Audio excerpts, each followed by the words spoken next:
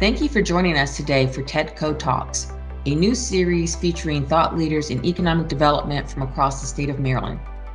Join TEDCO CEO Troy Lamel-Stovall in thought-provoking conversations with regional leaders about the future of Maryland's innovation ecosystem. In this episode, Troy is joined by Marty Rosendale, CEO of the Maryland Tech Council. Listen now to learn more about Marty and the role he plays in supporting Maryland and DC's entrepreneurial community.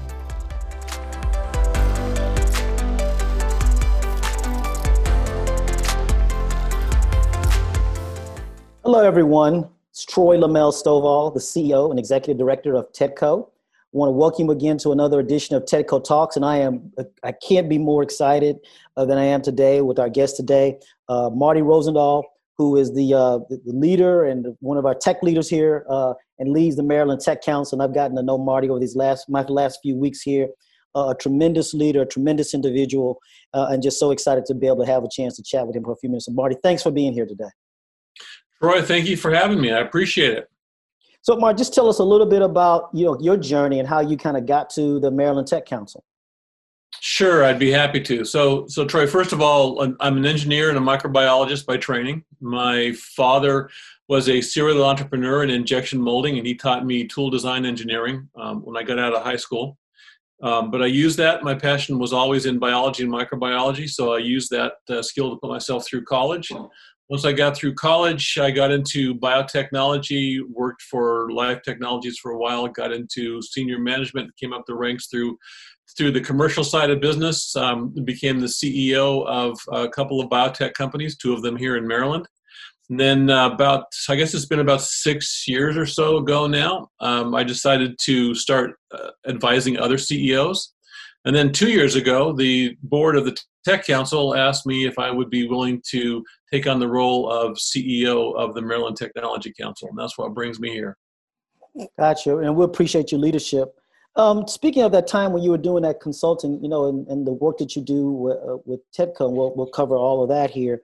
Talk to me about some of that counsel that you gave some of those CEOs and how germane is that in this time that we're in today, battling COVID? Well, CEO advisory work can take all kinds of forms. Everything from helping CEOs work on M&A transactions, helping them with strategy, sometimes helping them pivot if their original plan doesn't seem to be working out as it was planned to initially. And with respect to now during the pandemic, a lot of the companies that I'm talking to now are dealing with a number of issues. Some of them are very positive, right? Some of them are companies that have become a part of the response to COVID-19, and so the opportunities in front of them are tremendous. And others are less positive. Some companies found that they were attempting to raise capital as the pandemic hit, and investors became much more risk averse at that point. Or their pipeline dried up because all of a sudden their business to business salespeople couldn't make sales calls. Or if they were part of their supply chain came from overseas, they found that all of a sudden their supply chain was interrupted. So there are a number of issues that companies are facing, and we, the Tech Council, are doing everything we can to help the companies get through this. Talk about some of those things the Tech Council is doing, and you see the role of TEDCO in some of that as well. Well, yeah, certainly. TEDCO, first of all, is an amazing organization, and it's great to see you at the helm, Troy. I know we've had the opportunity to work together already, which has been tremendous. And as far as our relationship with TEDCO, I think most, if not all, of the TEDCO portfolio companies are members or have been members of the Tech Council. So there's a lot of overlap there. And we work with TEDCO. We provide mentoring services. We provide educational opportunities. A big part of what we do is connecting companies. So we try to connect CEOs and leadership of companies to their peers, to investors, to strategic partners. And we do that in a number of ways. We do that through our events. We do that through direct, one-to-one introductions. So a lot of what we do is help our companies and your companies make those kinds of connections.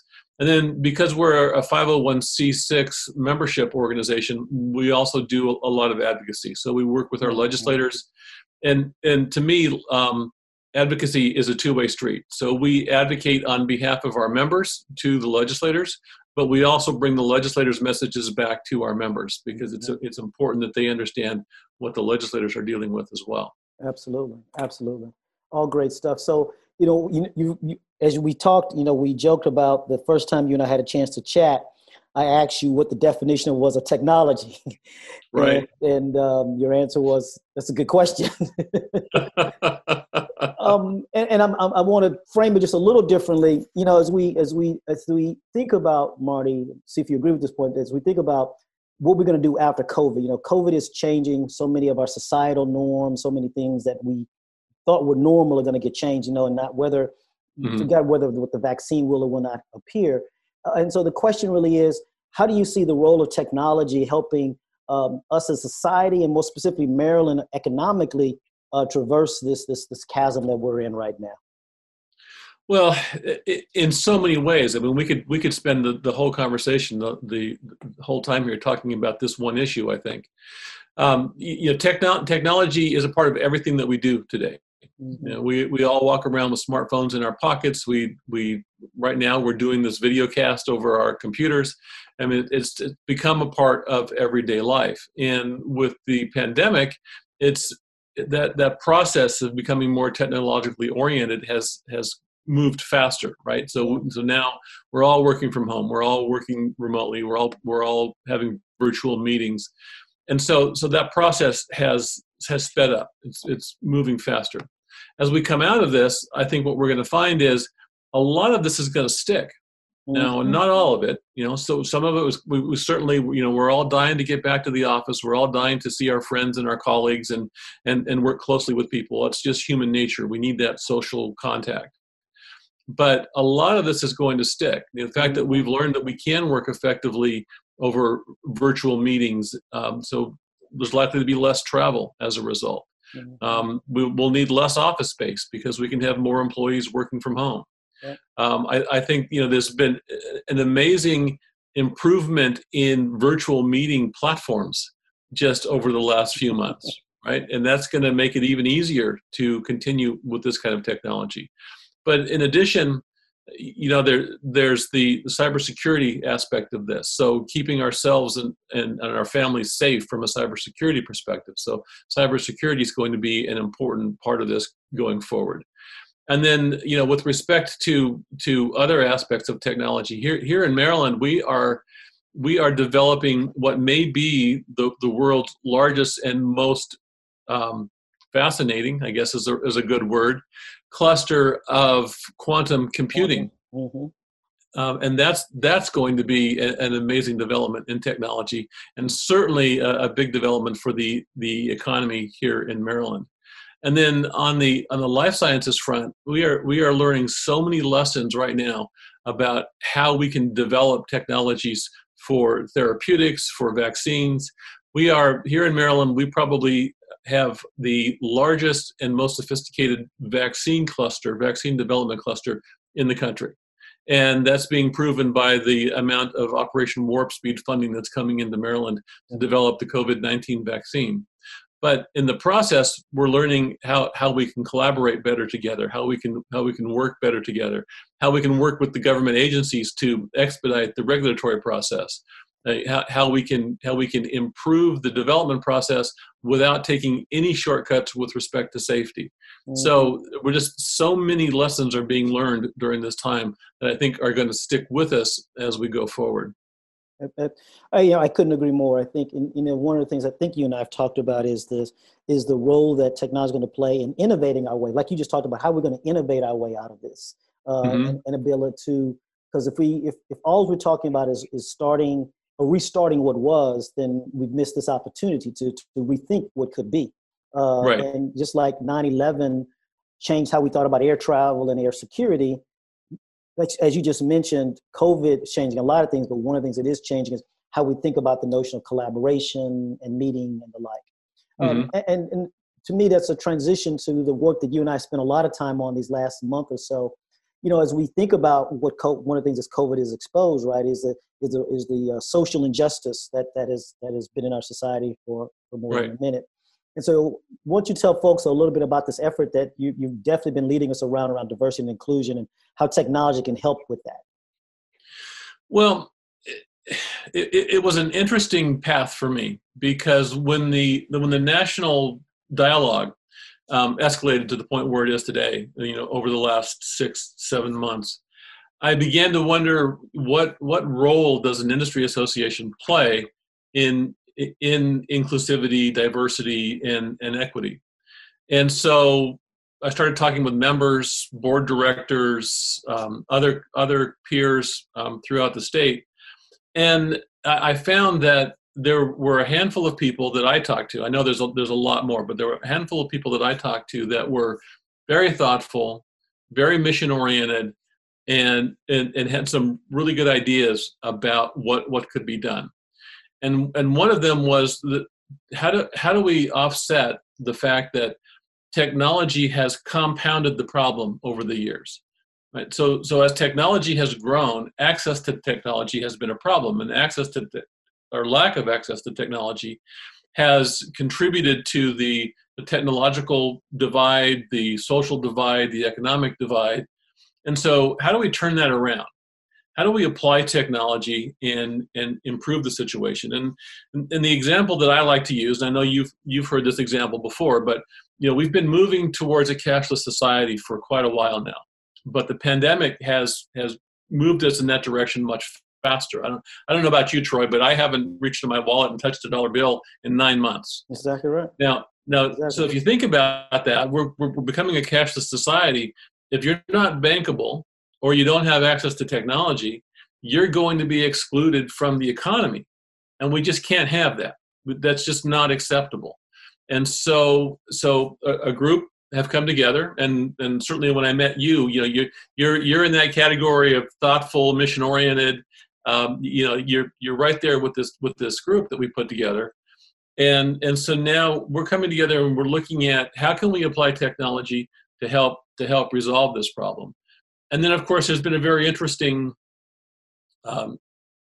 fallout, I guess, or side benefit to this discussion, and that has to do with workforce. Mm-hmm. Because we've had a lot of conversations in this state about the fact that our state is very diverse, but our workforce not so much. Mm-hmm. So how do we fix that? How do we make our workforce look like the population of our state? And so as we're working through these issues, and we're talking with the public school systems, we're talking with the universities, how do and of course, my charter is technology and life sciences. So how do we get more young people interested in these types of fields and show them the opportunities ahead of them? And I think that's a really good side benefit of not only the conversation, but the actions that we're taking here. And what do you see as kind of the end goal? What do you see as, if Marty could kind of crystal ball this, what does that look like for Maryland? Well, from a diversity and inclusivity perspective, to me, it means that the workforce looks like the state, right? The workforce is as diverse and as the state is. And so that's part of it. But I've felt for a long time throughout my career as a leader that diversity is critical to leadership. And a friend recently said to me, she said, if your inner circle is not diverse, neither is your perspective. Yep, exactly. And if you don't have a diverse perspective, you're not going to be competitive in the marketplace. And so part of the outcome here is we need to see our leadership teams show diversity. We need our leaders, our CEOs, our executives need to have input from a diverse inner circle, because it will make them more competitive. And if our companies become more competitive, our leadership teams become more competitive, as a state, we all win. No, that's great. I love that, Marty. It's nothing I can add or take away from that. But I know you're right. It's creating a diversity of thinking and allowing that diversity of thinking to and it's not just having it available, right? But it's creating a culture that people can feel like they can make those different points of view, and those different points of view are listened to, and not always accepted, but at least listened to and integrated into what the thinking of for that, whatever that company is. Absolutely. Frankly, diversity is meaningless if it isn't accompanied by inclusivity. Absolutely correct. So sticking on this COVID for a minute, talk to me about how COVID and the response and how we're moving has affected the Tech Council in terms of its operations, in terms of its strategy. What have you had to think differently? When you started the year, you start off 2020, I'm sure, with a plan, and you get 2 months into it, and that plan is no longer any good. That's right. So no plan survives first contact with the enemy, right? Exactly. That's kind of what this feels like. Well, so you're right. We started off the year with a plan. We had a good plan. We'd been growing when I became the CEO of the Tech Council. The Tech Council was having some troubles. So in the first year, we got those under control. We got the organization on good footing. And fortunately for us, Troy, because we were so focused on cash management and resilience and the things that we needed to do to recover the organization, and when we went into the pandemic, we were very strong. Yeah. And so it put us in a good position. We haven't had to furlough any staff. We haven't had to make any reductions. In fact, we've grown through the pandemic. Wow. Which has been great for us, great for our members, and I think great for the state and the economy as well. But we have had to pivot like everybody else. On March 18th, which happens to be my wedding anniversary, we had to send the staff home. Everybody had to go home, right? It was time to shut down. It was time to self-isolate. But we found that it was very easy for us to pivot to the virtual world. All the staff went home, took their laptops. We began having Zoom meetings, and that pivot was very easy for us. And then we have an amazing staff. Our staff went to work immediately, looking at and thinking about. So how do we maintain our mission? How do we maintain our charge in a virtual environment? And they started looking at different platforms and how to incorporate those platforms in our events. And we've been able to continue our networking. We've been able to continue our events, and in fact, our events have grown throughout this. Our signature events, our key events, will typically attract 500 to 600 people to an event. We held our industry awards celebration just a few weeks ago, and we live streamed it, and there were 2,000 people live streaming that event. Wow! That's by the time we got done. So our team has managed to find the right platforms, learn those platforms, incorporate them into our event planning and processing. So we've been able to continue to provide that value and support for our members throughout all of this. What do you see? Well, you said already there's going to be elements of this that's going to stay. So what parts of that do you see potentially staying, as we move back to actually doing these interviews face to face? Which parts of the elements you think may have a stickiness to them? Well, so for instance, doing these interviews face to face, I started our podcast, Capital M, 2 years ago, and it started out as an audio podcast, and it was recorded in an audio recording studio, and we managed to build up a really nice following. Our focus was on access to capital in the region, and now with the pandemic, we've switched to a live video podcast. Oh wow! And as we go forward, I think that we're not going to want to lose that video component. So part of it's going to be, we're not going to have to do it remotely like you and I are doing right now. We'll both be able to be in the same studio, but it still makes sense to do it as a video recording versus simply an audio recording, because then we can publish it both in just audio or video. And so those kinds of things are going to stick. For us at the Tech Council, I see our events will continue to incorporate an aspect of live streaming. So we're finding, another great example, our Bioinnovation Conference. We went international this year because by having this virtual component, the geographic boundaries all fall down.